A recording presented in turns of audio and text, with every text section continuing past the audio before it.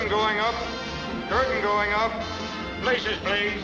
Overture, stand by. Ladies and gentlemen, she comes to you from the cornfields of Indiana. She loves the Constitution more than she likes most people.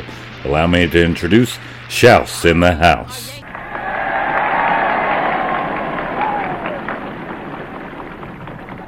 This is, okay, so for my audience, I'm going to tell you guys, as a federal agent of the government, I am a spy, and my mark that I am paid regularly to monitor is shades. And so, not really, but that's the standing joke between the two of us. With that being said, I do want you to introduce yourself briefly, just kind of talk about what you do at your job currently. And you just recently got a promotion. Kind of give the audience an idea of what you do so that as we get into this conversation, they'll understand where you're coming from. Okay. So, multiple people call me multiple things. So, pleasure. My name is Shad. Some people call me Shades. Other people call me Shadow. Doesn't really matter.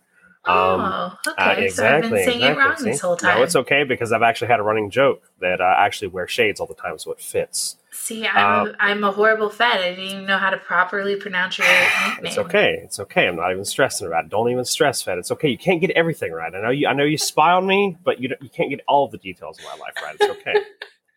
So I work in like a supply chain hub. Like a lot of the mostly the dry dock materials that come through my area come through my hands.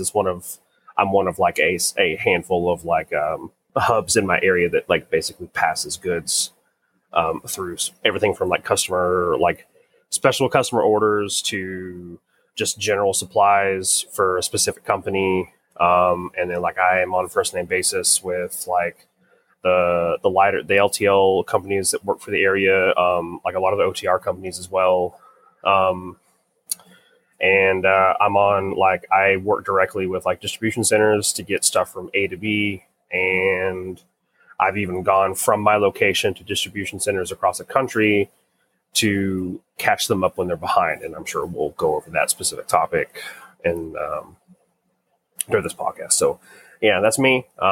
Pretty simple. I've been able to witness the massive increase of price of a lot of the goods, and I see more coming. And no one cares.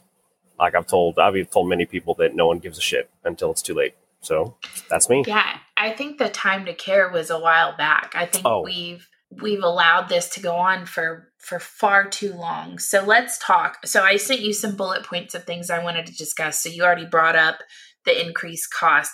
Tell me some of the increased costs that throughout the supply chain that you're seeing. So obviously you have what's seen by the consumer, and where I'm seeing that personally, I mean, I'm a mom and I'm seeing it in food and diapers. Like that's where I'm seeing and fucking gas, man. But anyway, so talk to me about some of those increased costs that you're seeing. So really, there's not necessarily like a specific group of things that is going up in cost. Everything is going up in cost. The only thing that we've really kind of focused on in terms of like the media has like really paid attention has been like the lumber cost, like the 300%, which that's not saying that like every piece of wood you buy is 300% higher. Some things haven't gone up at all, and other things have gone up even 1,000% in cost. So that's lumber as a whole has gone up 300%. So we've seen shortages in like electrical wiring, food, like you said, that's going to keep going up, by the way, especially specifically proteins. Yikes. Even just like raw materials with like metals. So like you even have like screws, even just like trash metal that you'd use like for like welding has gone up. Honestly, if you buy it on the shelf at a store, has gone up in some way, shape, or form in cost, and it will continue to do so. That's a combination of them not having the materials on hand and a workforce that is not present. So that scales from people not working at the locations where they make these materials. They don't have the people that work on the dry docks like I do. They don't have people that work on the cold docks. They don't have people that work in the transportation. So you have drivers that are no longer bringing stuff A to B. So it's like that applies to gasoline, like that massive gas shortage that like the Southeast had. Like that wasn't actually a gas shortage. They just didn't have people to take stuff from the hubs to the gas stations. There was no shortage. It was literally just the drivers were not present. And if that fucked us up that bad, imagine what would happen if we had that and a gas shortage. So I don't know. I'm not really sure how they would fix that per se, because you have so many people that are staying out due to a combination of like the COVID situation is still a thing, even though we're on the tail end of it. I don't really care what people say. We're on the tail end of it, in my opinion. The pay, so like certain positions don't pay very well, and I don't blame people for getting paid to stay at home, because like, why not? Like if you get paid, if you have a shit pay and then the government's paying you maybe a little bit less to stay at home, but you're not working 40 hours, I don't blame that shit.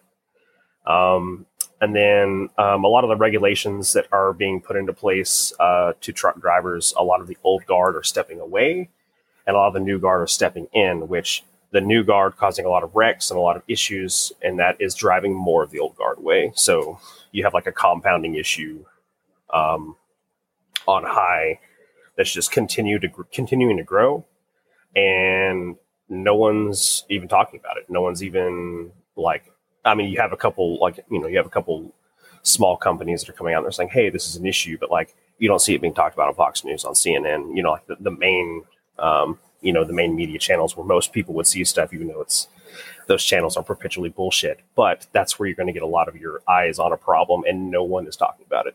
No one's talking about it. No one's looking at it. The only people that are even really talking about it, and I'm saying like nobody, is someone like us. Like we're going to sit down and we have a small audience in comparison to these massive, conglomerates. We're not, that's how this is going to get out, and that's kind of why I'm here. It's like, hey, we have a fucking problem, and nobody cares. So, yeah.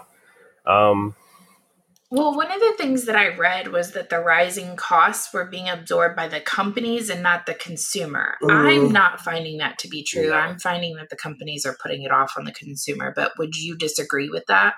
Some of the companies are, like, you have some companies that are actually trying to take some of that cost upon themselves. But I would say the overwhelming majority of that is being pushed onto the consumer and even onto the worker. Because even some of the costs that I personally incur are not being covered. Like, so whenever I went out to help catch a distribution center up when they were severely behind, some of the stuff that I incurred to even go do that, where that used to have been covered, was not covered. Because it was, I'm not sure, I was just told it wasn't, so I had to eat it. Even I went on high and talked to people 10 pay grades above me, and they still told me that. So no, I would say that is not the case. They are not putting it, they are not eating it. They are pushing it off onto the consumer and the worker. Absolutely.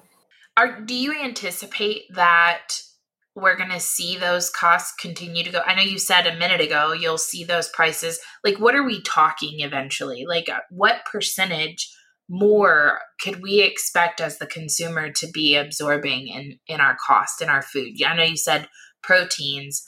I'm even seeing it in things, just vegetables, fruit, any sort of food that we're consuming.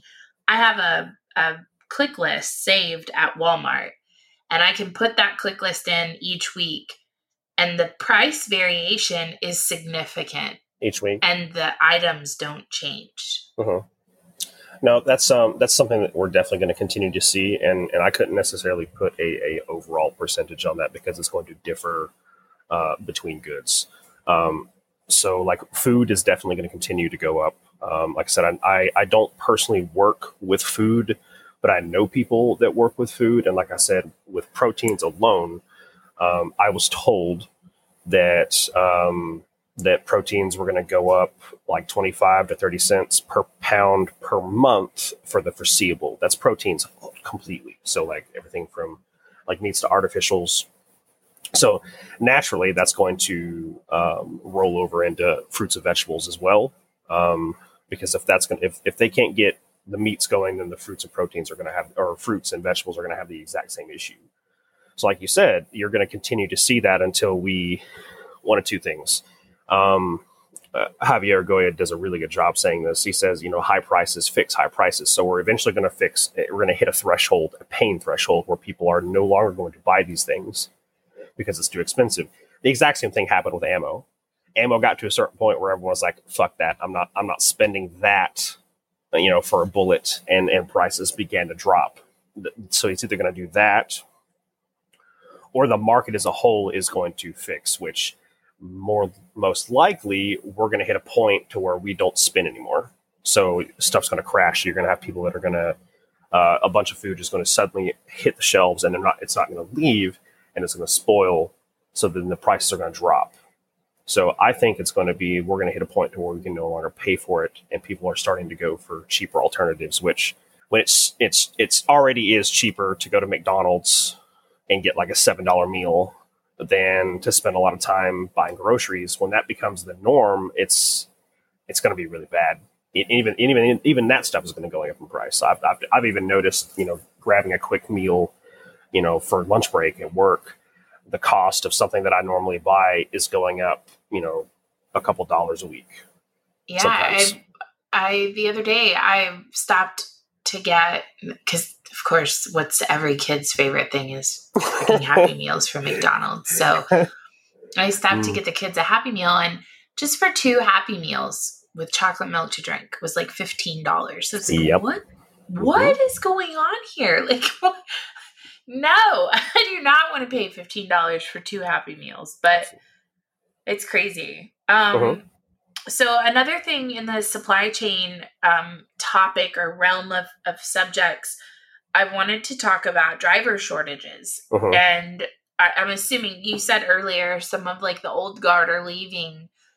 Are you guys seeing that in large numbers? And what do you think are some of the contributing factors to why drivers are not driving? So yes, I'm seeing a significant decrease in like the older driver that what I would normally interact with. A lot of the drivers I'm interacting with now are like either they're brand new and they take 45 minutes to back their 53 footer into a dock, which is ridiculous, or they've been driving for a couple weeks, maybe even a couple months, maybe even a year. So a lot of the contributing factors to a lot of the old drivers leaving is so the costs that the drivers personally have to incur have increased. So a lot of the old guard has shifted away from that because they don't want to deal with that anymore, because driving isn't as simple as backing up to a dock, picking a load up, and driving from point A to B anymore. You now have everything's computer automated. So a lot of people have been alienated away from the job because they're not able to basically like figure out how to do that. So like I have like I've told you before, I have a guy that drove 42 years and he's like, I refuse to get back into a truck because it's entirely too complicated. The insurance alone is double what it used to be. All that plus the significant number of new drivers on the road, have made it actually, they believe it's unsafe. So I'm not sure if you all have paid attention, but there is like a fairly significant increase in semi-truck wrecks over really the last couple years because a lot of the old seasoned drivers are no longer there. So you have a lot of new drivers on that aren't being trained by people that know what they're doing. So they're being put into a commercial vehicle and put on the road, and they're not told that like, hey, this particular way is not safe. They don't know that, so that they wreck. And then all of a sudden you have further delays. That plus a lot of the regulations with like a lot of the old drivers used to drive, and it's not really safe to do this, but like you have a lot of old drivers that would drive for like double digit hours, 10, 15, 16 hour long roads. You can't do that anymore.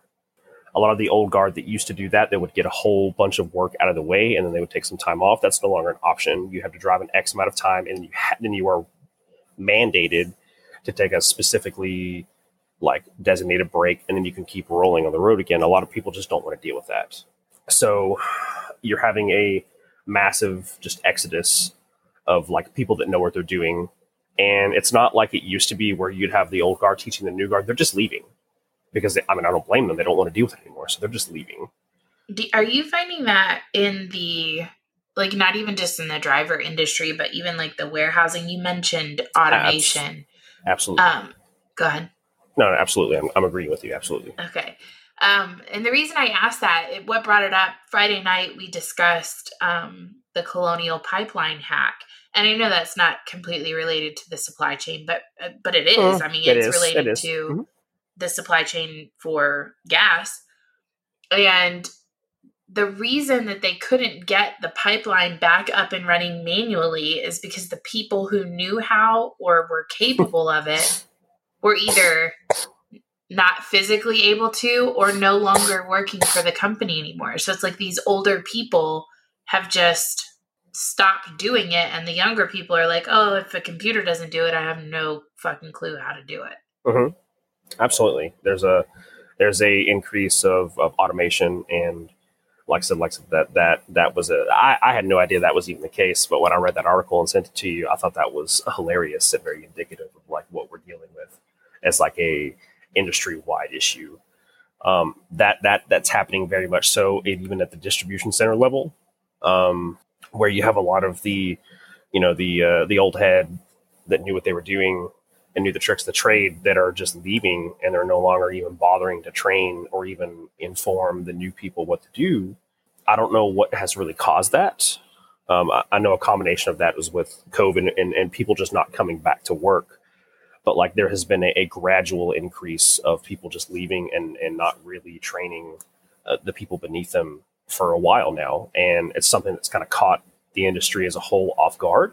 And I know there's a lot of companies, mine included, and then I know a couple people that work in other forms of industry connected to mine. So like there's a friend of mine who works for a paper company. They make like cardboard boxes of paper for basically the entire country. So like so he says they are hiring a lot of old heads to come back at dramatically increased pay just to get them in the building, just to train the new people. So they're offering, you're seeing that from like a warehousing perspective as well as from a trucking perspective, like the increased pay, increased benefits, just to get them in the building, basically. Like that's industry wide. Yeah, I've seen some bonuses, like, oh, if you sign on with us, it's like a $70,000 bonus or something. It's fucking insane the kind of money they're throwing at people to do the job. Absolutely. That's just to get people to work the job. And then that's just what you see. That's not the people that are like, that's not the people that don't want to come back, that they need to come back. That's $70,000 is probably drops in the bucket in comparison to what they're offering someone that knows what they're doing. Right. They're probably begging people like, I know the guy that works for me who's retired, and all he does is just like, he just wants to work because, well, he's going to work until he dies. I know that feel. And he told me, he's like, people are still calling him and offering him exuberant amount of money to come work a truck again. And he says, absolutely not. Not even like local driving, like where he literally goes to work in the morning and goes home at night. He doesn't even want to do that. And that's something that I'm seeing like industry wide. I know a lot of drivers that have been driving for 20 to 30 years that I interact with that are saying that when they're done, they're not even they're done. Where 5 years ago, drivers that I used to know that had left said, well, when I'm done, I'm probably going to come back and contract, or I'm going to come back and teach. No, these guys that I know now, like the old guard now, are saying, absolutely not. I am done. And they're not even training people right now. Well, and I think on top of everything else, all the other stuff that we're talking about, I think that is an industry, just being real. I mean, it's lonely. You're on the road all the time. It's hard to have a family. It's hard to be present for a lot of things. You sacrifice a lot in that role. And I think that's mentally and physically. I mean, you're in a truck all the time, so you can't go walking and running and do all that stuff. So I don't know. I think it would be hard, and I can completely empathize and understand where somebody would be like, nope, fuck that. I'm not doing that anymore. Because like I know trucking already is a fairly like lucrative in terms of the overall, like what you make in general. You make good money doing that, but they're starting to stack even more money because like people are starting to find out that it's like, to them, it's not worth it. Like you have that one trucking company in Texas that is offering people $14,000 a week That's insane. That's so honestly much money. Now, like a lot of that is dependent upon like, are you, owned and operated, or are you with a company? Because like 14,000 probably isn't going to be actually 14,000, but Right. that's still, what is that a year? Hold on. That is, if you, before taxes, that's 728K a year. That's before bonuses, before anything else.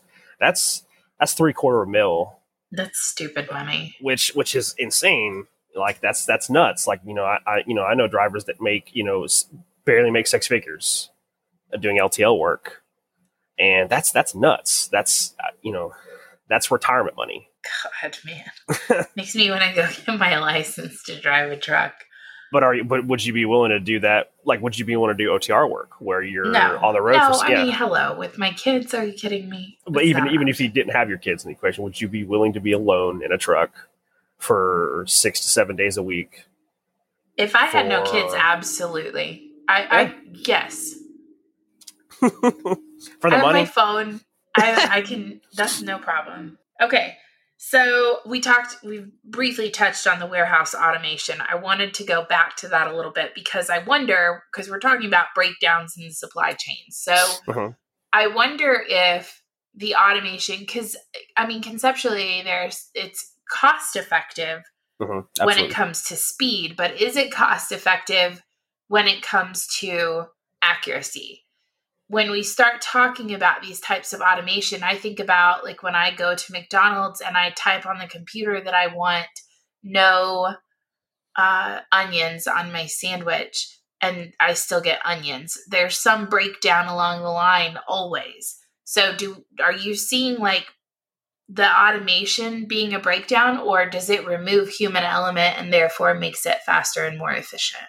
So with specifically with like the distribution center, particularly the breakdown of that particular section of the supply chain. So to harken back when the COVID situation first happened, and nobody really knew what the hell they were doing. No one really knew what was coming, what was going to happen. So companies were throwing paid time off at people left and right to be like, if you get COVID, you 2-3 weeks off, blah, blah, blah. So when that first happened, we saw a significant struggle. It was also when the stimulus first hit, so people were hitting stores like crazy. So we saw a significant drop in supply reaching the store. So I was called to go help a distribution center catch up. That was all I was told. And when I arrived there, I spent 5 weeks at a distribution center in South Carolina, and I was told that they were behind. When I got there, I realized that they were 1,600 trucks of supplies behind, which is like 42,500 times 1,600. It's like an insane weight of freight that is just sitting on a dry dock, not being used and not being transported from A to B. A lot of that issue was brought on by the fact that when a lot of paid time off was handed, a lot of people just took it. When they were given this particular time off, right, they just took it. So I was told estimated 50% of the workforce in this specific distribution center. That's one distribution center. Multiply it times how many across the country for how many different companies. One distribution center, 50% got 1,600 trucks behind. So it took us 5 weeks to get caught up. So that's a massive human element issue that I see. Yeah, sure. While I was there, I wasn't really they weren't told exactly why I was there initially. I was not only there to help catch up, but I was also there to record issues that I saw and report that to my higher up. So they weren't told exactly who I was. So I was to be treated like a regular help coming in. And then 2.5 weeks in, it was like, hey, by the way, this person's been directly, speaking with me. And then the behavior toward me dramatically changed, as you can imagine, at that point. So automation would definitely have cut that, how far behind they would have gotten back down significantly. Right. A lot of the issues that we see with accuracy on the distribution level is human element, because a lot of issues right now you still have humans picking up specific items and putting it on the trucks themselves. And the major problem with that is you have, so a distribution center, the companies that I work for, that specific distribution center had 356 docks. So 356 trucks were touching it at all times. So we'll break that down into thirds. So a third of the building was inbound. So stuff that was literally coming from the ports being broken down. They were being put onto a supply line on one side of the building, which was taking it up on basically to the roof, where there was like 73 miles of conveyor belt. And then it was scattered to the other 2/3 of the building, where you have another 256 docks. And you have trucks that are touching these docks basically with 2 feet between each truck. Wow. So people are putting product on wrong vehicles left and right, and nothing's really being done to stop that, because they figure they're making enough money and enough leeway that it doesn't matter, even though that I'm seeing it on the receiving side of things, where there is a significant increase of error and broken goods. So while I was there, they spoke to me about how they're going to be doing automation, which it will dramatically increase the accuracy of that, but it's going to cut the workforce by half. So that kind of goes back to like, is it a good thing? Is it okay to cut your workforce by half if your accuracy is dramatically increasing? So that's going to further cause an issue where people aren't going to be able to afford things, even if the prices don't go up, because they make decent money being the workers at automation or at a distribution center, but it's still going to be a significant cut in people. Do you anticipate? I know you just said that they're looking at the cost benefit analysis. What ways do you see artificial intelligence playing a role moving forward in the supply chain? Primarily speaking, it's going to be like solely focused on accuracy of like particular items to particular locations. That's going to be the biggest issue, because we're moving away from, even on the storefront. I grew up in the 90s, so you had people that store managers that would go through a store and they would log what they need by hand, and then they would order that. Starting with like getting into the job myself, I came in when we were still doing that, and then we moved to an automated system, where the system, the whole, say a store is itself a computer, where when the store rings out a specific item, the store automatically marks out on the inventory thing, and then when it gets beneath a certain number, the store automatically reorders that particular item. The problem is that automation comes to a halt at a distribution center, at least with my company, where it gets to a certain point, and then from that point on, there's a 10-step process that's covered by a human, and then automation takes it again. The vast majority of our issues that I'm seeing is in that 10-step process done by a human, where that's where the error occurs, and then the automation takes it from there. So the automation's doing its job. We're just having a human error issue primarily. So I think we're going to see an increase in accuracies with the automation.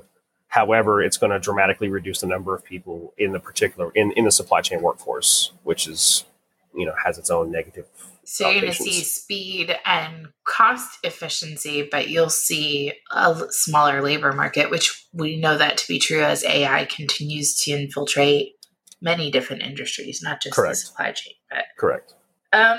Okay, so disruption's going to be a constant, right? So you're always going to have natural disasters, pandemics. I'm sure they're going to throw another one at us here pretty soon. Oh, I'm sure. So after this situation, are you seeing any learnings that people have taken away to say, okay, we need to make sure we do this moving forward so that this never happens again? The biggest thing with that kind of harkens back to, ties back into your AI thing, is that like, whereas my company was slowly pushing the AI and automated section of that, they have increased like the shifted gears in that to make it a lot faster. So AI is going to start taking over within my company much faster than it used to. They also talked about, whereas they're going to have to increase until that becomes the case, they're going to increase coverage. So they're going to bring more people in, which will unfortunately cost more for us, the consumer. So you have more people that are coming in to increase coverage, but it's going to put more strain on the distribution center themselves. So costs are going to increase further with that particular.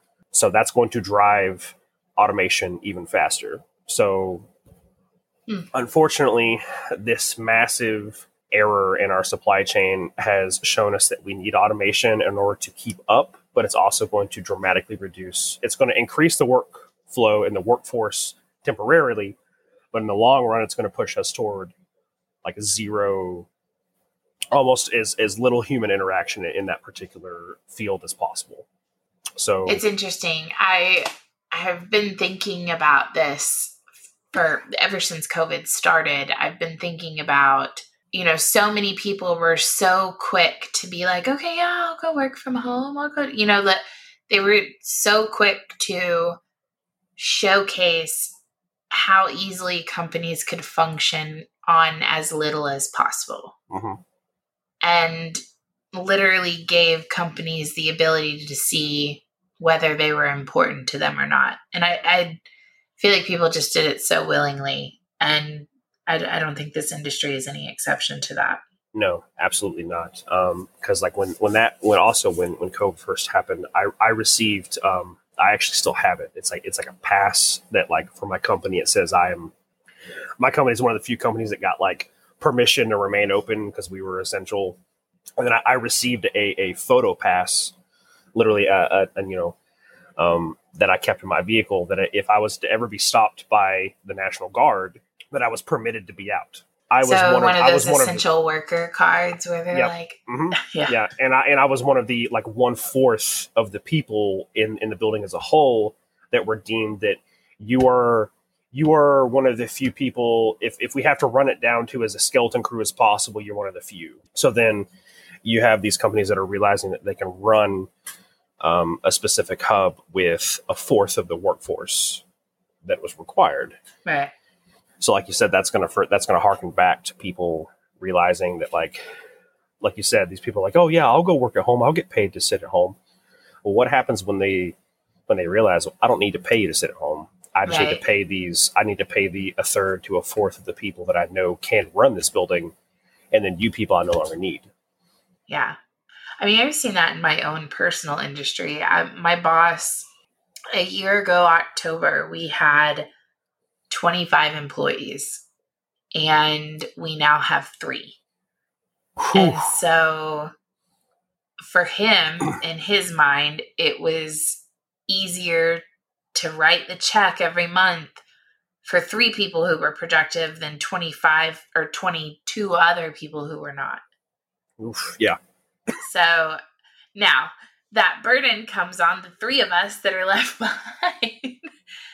But we had to prove ourselves, and we're the only ones that are still there. So I see that, and I agree with that. So, okay. So I want to talk about the complexity within the supply chain. I think conceptually I don't know if it's just because we're so first world and we just don't think about how something ends up in our hands, like toilet paper. Mm-hmm. But let's talk about the complexity a little bit and how companies are now having to go to multiple suppliers over multiple locations versus, just buying in bulk from one supplier and the shipment being like here and there, like straight one way.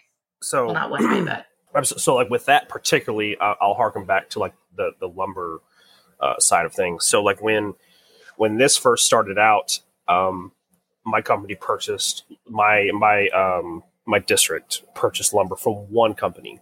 A single company in South Carolina was able to fill the orders required for my entire district. Now, because of not only is the demand is so high, the cost is so high, that company had to shut down because they just couldn't afford to keep working. They couldn't afford to keep running. Now we pull lumber from 5 different companies. So you went from having one centralized, one bulk. So like you buy 1 million units of a particular measurement from one company. Now you have to buy 200,000 from one, 200,000 from another, 200,000 all across all 5 just to fill that particular order. Right. And the costs are going to be different because certain companies, like you're not getting a bulk cost, you're getting a unit cost. So yes. Well, and then you're also paying for the transportation from different locations. Correct. And I just think people just really don't understand how that works. A lot that goes into that, you can harken that to like say, okay, so one location is we pull from Georgia. So like the people that are several pay grades above me make a deal with that company. And they make a cost deal where we lock in a particular cost for a particular item. Now that changes week by week now because, as you see, costs are dramatically changing. Right. So then you have another company that we hire out to go drive a particular flatbed truck there. They get loaded up, so you have to pay. You pay the driver, you pay the forklift driver, you pay the guy that runs the place, and you pay the people that pull the wood. And that's just. Then that dude has to drive to one of 8 locations in my district to give off X goods. Wow. So then he could supply, that one particular flatbed could supply 2 or 3 locations per run. So I see the same guy 3 times a week and he drops off 3 different, that's just from one location. So then multiply that by 5 because I get it from 5 different locations. So I deal with 5 different drivers, each basically 3 times a week, dropping off the same product because we can't get it all from one location anymore. So what one piece of 2x8x10 pressure treated costs from one company could differ several dollars from a different one because they're pulling it from a totally different state with a totally different company with a totally different pay scale and a totally different time frame. And then you can apply that to anything really. For, like you said, toilet paper, toilets, lamps, light bulbs, toys. I'm sure toys are even significantly increasing as well. That's industry wide because some with the COVID issue happening, with workforce leaving, with the increased cost of stuff, old locations are shutting down, but new locations are opening up. But the costs aren't going to be the same anymore because they're now having to renegotiate deals with multiple companies rather than pulling everything from one location. So do you see that leveling out anytime soon? What type of solutions, if you had a broad brush and you could just fix the problem, what would you do? And do you see there being a solution in the near future? I'm seeing inflation numbers. I'm seeing things, the dollar is getting to the point where it's like worthless and they just want to keep printing it and keep giving it out. So, like, are you seeing any solutions, and do you foresee this leveling out anytime soon? Leveling out, no. To be honest with you, I don't really see it leveling out because we're still this issue is a compounding issue. We're floundering.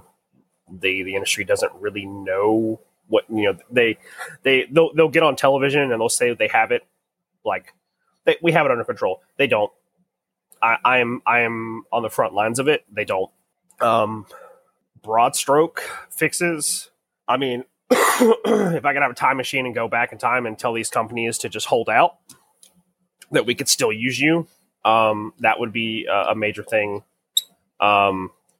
A lot of what we probably need to do for a lot of our goods is bring a lot of things in country rather than importing a lot of stuff, because that's a lot of our issue right now is we're unable to get things imported in. As we saw with that hilarious boat jamming up that canal. The Suez Canal situation. Which was both hilarious and depressing because it brought the hilarious part was dude drew a dick in the water before he got the boat stuck. So I mean, absolutely based. I mean, that's I mean, like I mean, fair enough, my man. The statement, I hear you. Yeah. But like that one situation, as hilarious as it was, brought the world to a halt. And we need to stop. Do you think that these things are being done intentionally? Do you think there's malicious intent behind it? Because I like the conspiracy hat and thought process in me says yes. But I want to think that some guy just had a really shitty day and he was pissed at his boss and he's like, you know what? I'm tired of waiting. Fuck this. I'm going through here. And then he accidentally got stuck. But then the other part of me is like, you drew a fucking dick in the water and very shortly later got stuck. You did this shit on purpose.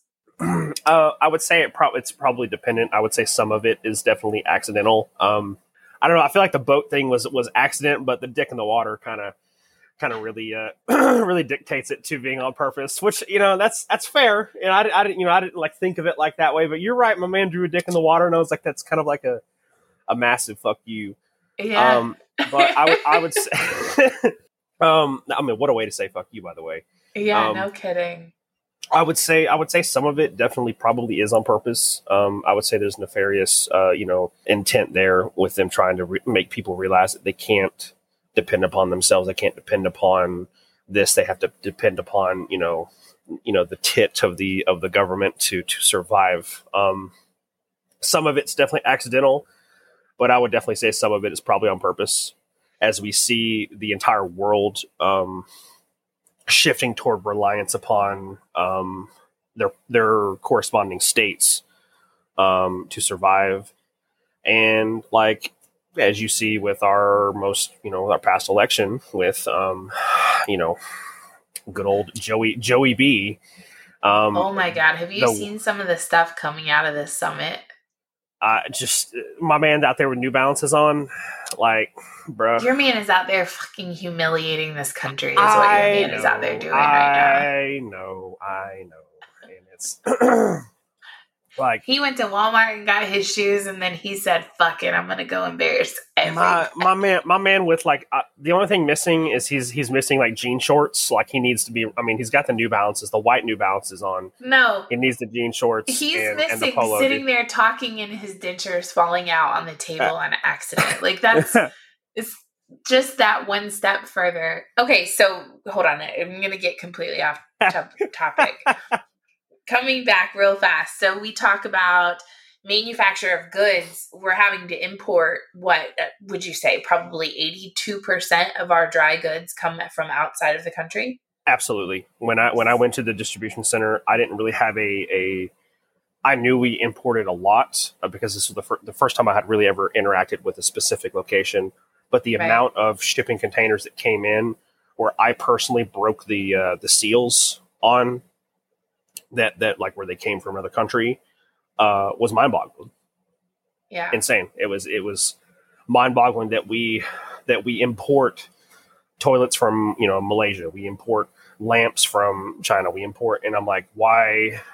That's insane to me. That like that much of it. Like growing up in the 90s, it was like, I don't know, it was probably 80% US made goods and then 20% China made, and then that has now flipped. The overwhelming majority of what you see on the shelf now is imported goods. Why do you think, okay, so I know why, but like how do we get that? I feel like regulation is a huge fucking part of it. But I think back to like Donald Trump's message when he was originally running for president, and like he really wanted more things to be made in America. Like me personally, one of the hugest priorities, if I were to ever ask a politician to actually fucking accomplish something, it would be to bring the manufacture of our drugs and medications back to the United States. Absolutely. The fact that we had to go to China and ask for ventilators and masks after China fucking poisoned us is a big problem as far as I'm concerned. How do we get back to where we're manufacturing our own products here in the United States? Everybody's always like, well, that's too expensive. Like, what does that even mean? Do you want me to put my kid in a sweat house? Because I will. Well, I mean, I won't really, but. Well, I mean, like you said, that like they talk about it being entirely too expensive, whereas like I'm not saying that the wages that we pay in the States are necessarily great, but in comparison to what they pay in China, it's leaps and bounds. So yes. Right. Absolutely, just from the workers' standpoint, it is absolutely cheaper to have someone build something for quarters and pennies in another country and then spend the remainder of those dollars that would we normally pay to import them. It's it's insane to me. It's insane to think that it's more cost effective to have somebody basically worked to death in another country to produce a good, to then get that good from that factory to a port put it into a shipping container, lock the shipping container, put that shipping container onto a massive fucking boat, and then that boat go across the sea to another port, then have it craned off of that ship to a shipping yard where it is then indexed. Then from the shipping yard, it is put onto a semi-truck, which is then driven across the country, a different country, to a distribution center, where then it is then the seal is broken for the first time. Then those goods are split from that shipping container in the distribution center, sent up on miles of conveyor belts to then put onto a different truck, which is then driven across the country again to a hub or a store in particular, which is then pulled from that truck and put on the shelf. It is insane to me that it's cheaper to do that than it is to have it being built in-house. That's the toilet that's in your bathroom, the lamp that's on your desk, it's traveled thousands of miles, crossing dozens of hands before it ever got to you. And that is cheaper. I have a hard time understanding and believing that as well. And I think that, number one, I think it's lazy. Mm-hmm. But we just talked a lot about automation. And so if machines are doing the majority of work, the cost that it takes to employ an American citizen is diminished by the fact that you're using computers and machines to do much of what humans are doing in these other countries. Mm-hmm. Absolutely. So I feel like there are solutions there, and people just don't want to take the time to execute them.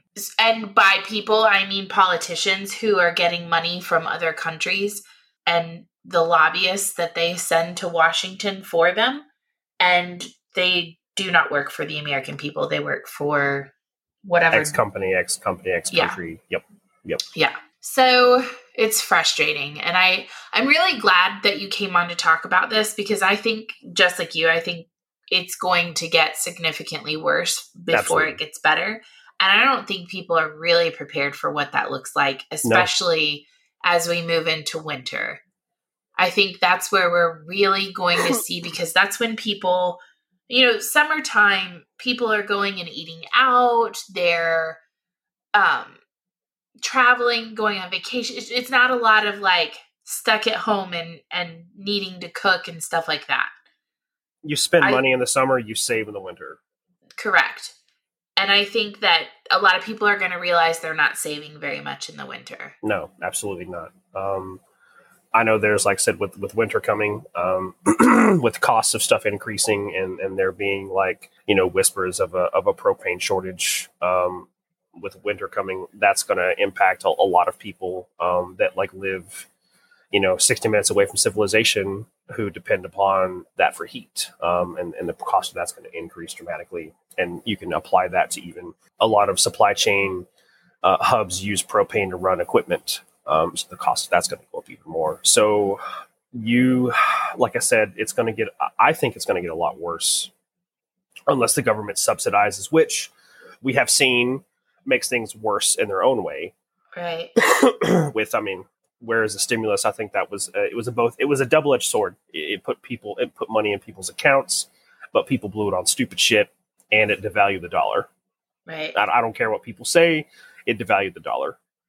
Putting millions of dollars into people's hands, which and let's be careful about that too, because I want to be, you put money in people's hands, but you put a lot more money in places that had no fucking thing to do with the people of this country. I mean, they what was it? They the total stimulus package. It was supposed to, if you divided it by the people that were actually going to get it, they were supposed to get $5,000 to $8,000.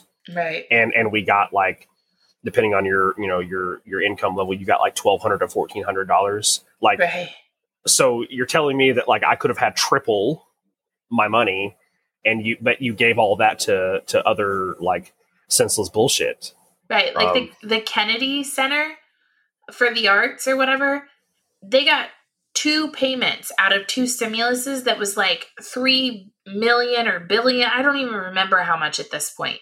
And it's they weren't even open for a year. Who the fuck got that money? Mm-hmm. It's just insane to me. But anyway. I know some trucking companies got that. and employees didn't see any of it. Wow, that's pretty shitty. Yep, which that also goes hand in hand with some of the old guard leaving because they realized they got fucked over. Right. Yep. Okay, before I let you go, I want to shift gears just a little bit because obviously, I mean, I have you on here. I got to talk about guns and the ATF while you're here. Yep. So, do you know when they're supposed to decide whether or not they're going to appoint him? Not off the top of my head, but I've pretty much decided that he can fuck himself. I mean, I decided that a long time ago. So, whether or not Chipman's leading that tyrannical particular section of our government, which is the whole government, but that particular section, it doesn't really matter to me. Fuck that whole organization. Let me see. See, I haven't seen a scheduled vote for him yet, but I was curious. Let's see here. As of 6 days ago, he faces Senate panel questions on gun control, of course. So he's still being questioned, I'm assuming, but I don't think they've designated a specific day to vote. Here we go. Senate confirmations. Oh, there's already odds for him getting it. Well, now, yikes! Gotta love Vegas, man.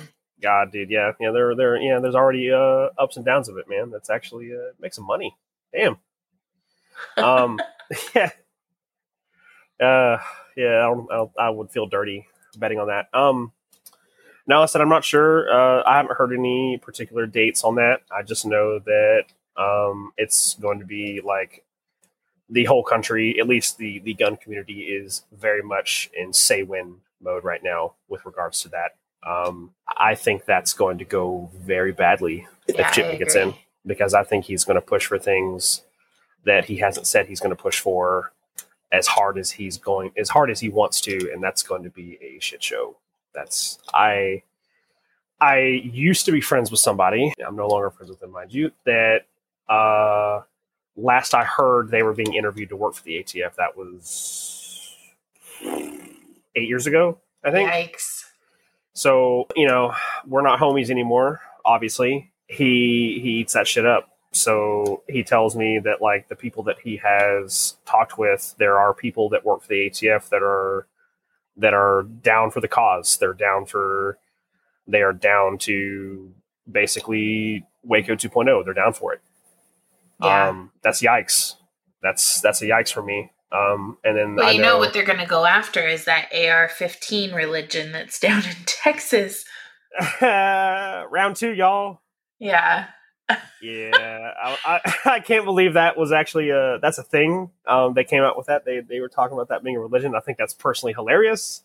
But that's they just bought another, like, it's like 30 acres or 50 acres or something for their compound. Yikes. I was like, where do I sign up? Like, can I be a member? A legitimate church of the gun. Yeah, if you find that, yeah, absolutely. If you find that, like, that congregate, the actual way to, like, do that, you let me know. I will for sure. Gladly, I think if that goes to round 2, I think it's going to go tremendously different. I think the community as a whole is a lot more aggressive than they used to be. Like in the 90s when Waco happened, guns in general were still, like, Fud lore was king. Fud lore is still pretty prevalent now, mind you. But the community is a shotgun for my home defense. Exactly. Hunting rifles were the way. Quote unquote assault weapons were like where they looked down upon. Right. Like the modern sporting rifle, that wasn't something that people bought. Now, more often than not, there are new gun owners that come to me in real life, and outside of this, and they're like, teach me what I need to do to buy an AR. Teach me, is this a good one? Is this a bad one? And so, like, a lot more people are getting into that, and a lot more people are actually taking classes, like from Joel and others. There's a lot more of that now than there ever was before. So I think there's going to be a lot more violence if something like that happens again. I think it won't be just contained in that one location. Like say they burn that church to the ground like they did at Waco. And I'm not defending the Colts, but I'm saying that they didn't deserve to be burnt to the death. There's a difference. So like say they burn the church of the gun down again. I don't think people are just going to let that slide. I think that's gonna kick some shit off. There's enough people that I both personally know and people that I've met on here and seen that things are going to get bloody. Well, I mean, look at this pistol brace bullshit that they're putting out. They're literally wanting to make federal felons out of the people that own the 40 million guns that are out there that follow under this category. So whereas a long time ago, I would have been really worried about that. I'm still that still bothers me, but I've leaned into the thought process of it could possibly pave the way for SBRs to be removed from the NFA because they're starting to be viewed as common use.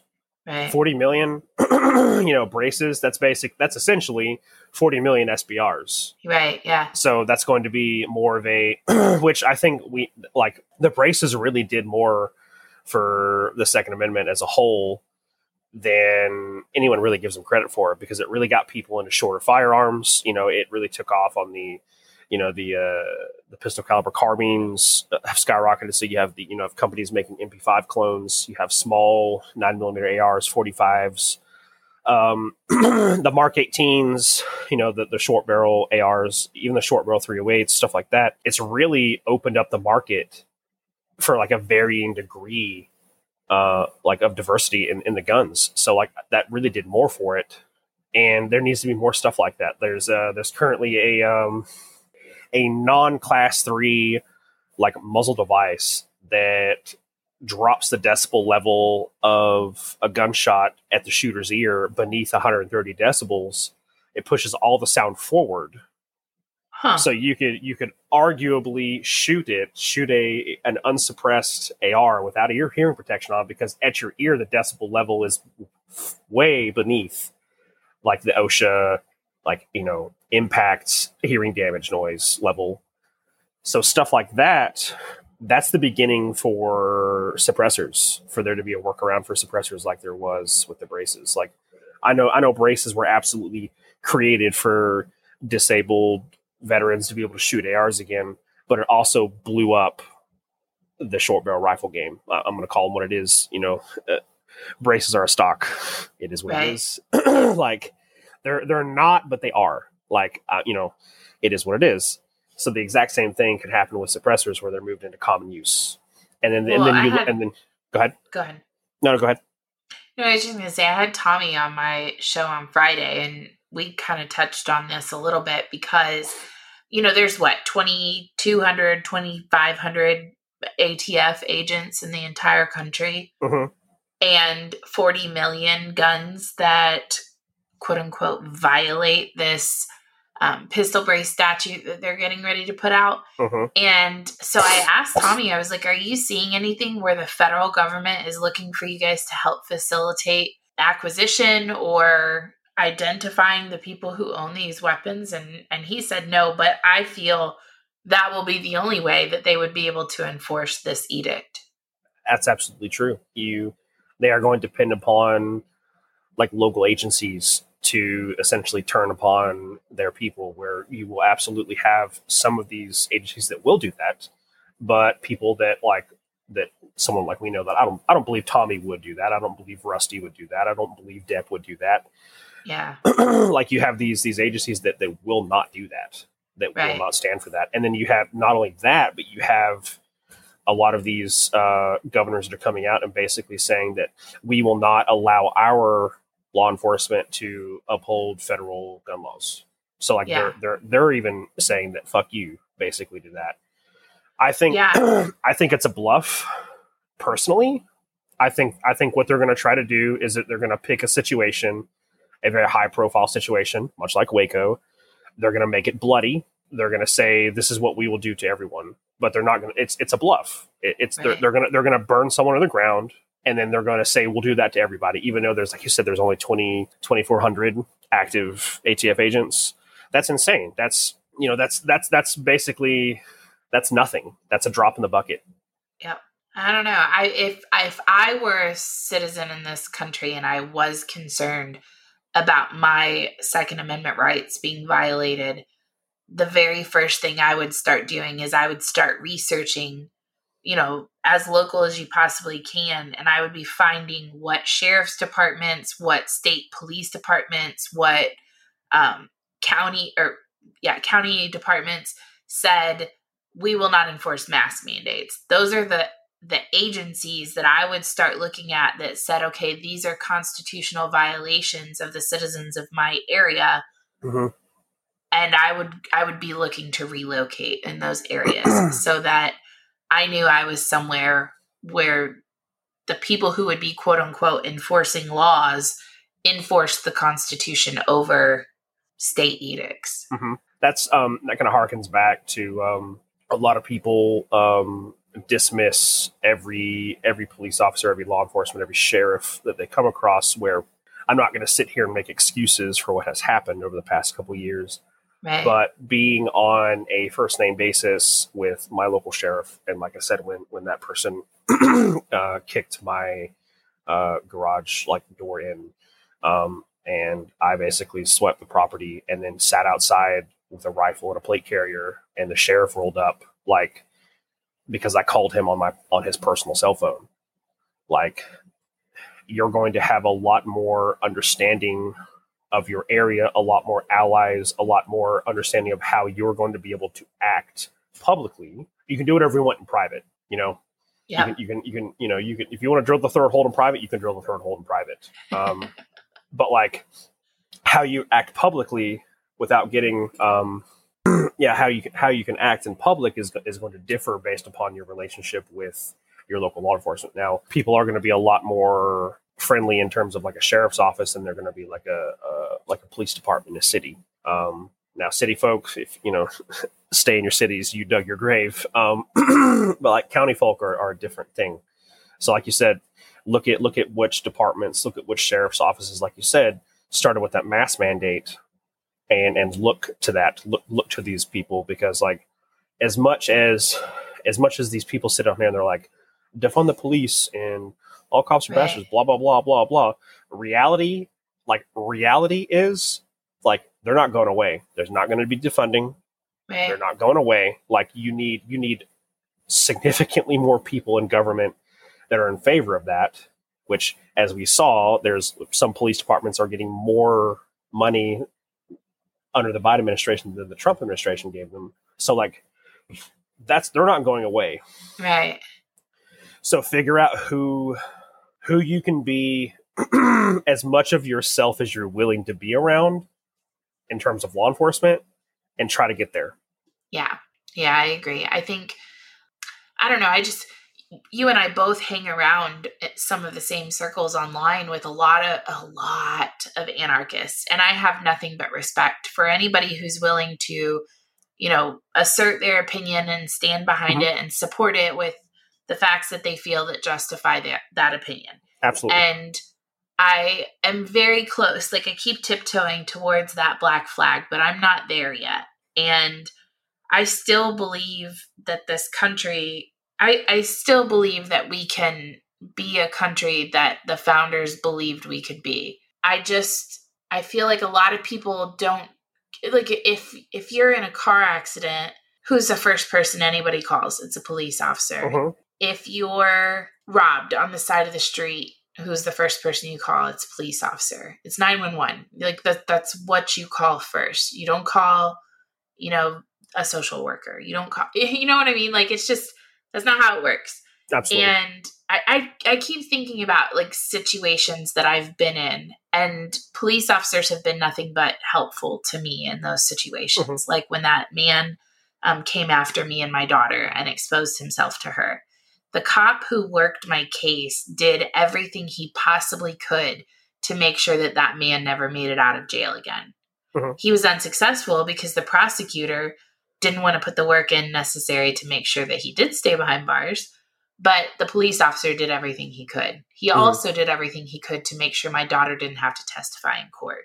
Mm-hmm. So it's those types of interactions and those types of situations that leave me feeling respect for the people who are doing a job with the intention to try to do good for the society that they live in. Mm-hmm. And, talking to Tommy, I think it was really clear, they're torn between a rock and a hard place. And that rock is the government, mandating stupid fucking laws that are stupid. They're literally stupid. And, the hard place is you and me, where we're like, look, man, just leave us the fuck alone. I'm not hurting anybody. Stop wanting to write me fucking tickets because I have a light out of my taillight. Whatever. So, like, something that I have asked people before that I have both been friends with and still friends with, and some are no longer friends with me due to, like, my stances on certain things. So, like, something that I started to ask people when they advocated for, like, complete and total, like, removal of police departments, which, like, my opinion on that is irrelevant to this particular, but, like, in 6 months, can you say you'll be okay? Like, I'll be okay. I've said that before. I'll be fine. I have the medical training I need to know to basically to get somebody to a hospital. Right. I am adept enough with both of the firearms that I use primarily, like the AR platform and the handgun, that I can defend myself significantly. And I've driven across state lines to help people, blah, blah, blah. So I'll be fine. But can these people honestly tell me, really sit there and think about it, that in 6 months, when the negative repercussion of doing horrible things is gone from a state level, I'm not going to say that, like, people like me aren't going to roll out and smoke pedos. That's a different discussion. But, like, when the state agents of representing negative repercussion for horrible action is gone, will you be okay? Right. When there's no repercussion, very little repercussion for crimes, quote unquote crimes, like crimes against you, like that gentleman that exposed himself to you and your daughter. Like, what happens when he has no repercussions? Right. How far would he go? How far would... I mean, he's already been convicted before he exposed himself to me and Ainsley, so... Mm-hmm. So that shows you that the repercussions don't even matter to him. But what about the people that, like, the only thing stopping them... Right. I know. And so I've had people come back to me and be like, you're right, in 6 months I would not be okay. Or some people have said, yes, I would be fine. And it's fine. Like, I'm not going to sit there and call somebody out. There are some people you can probably say, you're not going to be okay in 6 months. Like, you can look at some people and you're like, and you're going to get toasted. Like, it's just the way it is. Right. But, like, so, like, people jump on something like that without, like, really thinking totally through. Like, if you genuinely want to advocate for the removal of police, by all means, but you need to really, like, think about it, like, right. like to the bone, gnaw that shit down to the bone marrow, and think about it, because, like, that's quite a stance to take. And if that is your stance, that is absolutely your stance. But, like, if that happens, you don't get to whine when you're beaten because of it. Right. No, you're right. And that is why I believe in the Second Amendment. Okay. I'm going to let you go because I've kept you for a very long time, including our wonderful break in between because I have shitty internet. But yes, we successfully were able to reconnect, which I have not been able to do up to this point. So yay for us. Based. With that being said, please tell everybody your Twitter handles so they can come follow you for all the good things regarding the supply chain and the Second Amendment and all base takes and shit posting. At Shadzey1, SHADZEY1. I don't really necessarily talk about the supply chain. I do every once in a while, but most of my time on Twitter is basically shit talking. So if you're down for that, come join. I basically do it all hours of the night. I'll get off of work and somebody pisses me off and I just start on. Yeah. So come hang out with me on Twitter. We have a good time. You're allowed to have whatever opinions you want, and I'm allowed to have whatever opinions I want. That's the greatest thing about the First Amendment. There we are. So come hang out, and perhaps we can get into some interesting discussions. Thank you so much for coming on with me. I really appreciate it. I'm looking forward to getting this edited. Okay. All right. Thank you. Mm-hmm. All right. Bye. Bye. Thank you so much for taking the time to listen. I hope you enjoyed this episode. If you'd like to be notified whenever we have another episode come up, please subscribe. We are available on Spotify, iTunes, iHeartRadio, Google Podcasts, wherever you listen. Please make it a great day in America. This is the country where few people leave, too many people want to enter, and dead people still vote. Take care. Praise the Lord, and pass the ammunition, and we'll all stay free. I know not what course others may take, but as for me, give me liberty!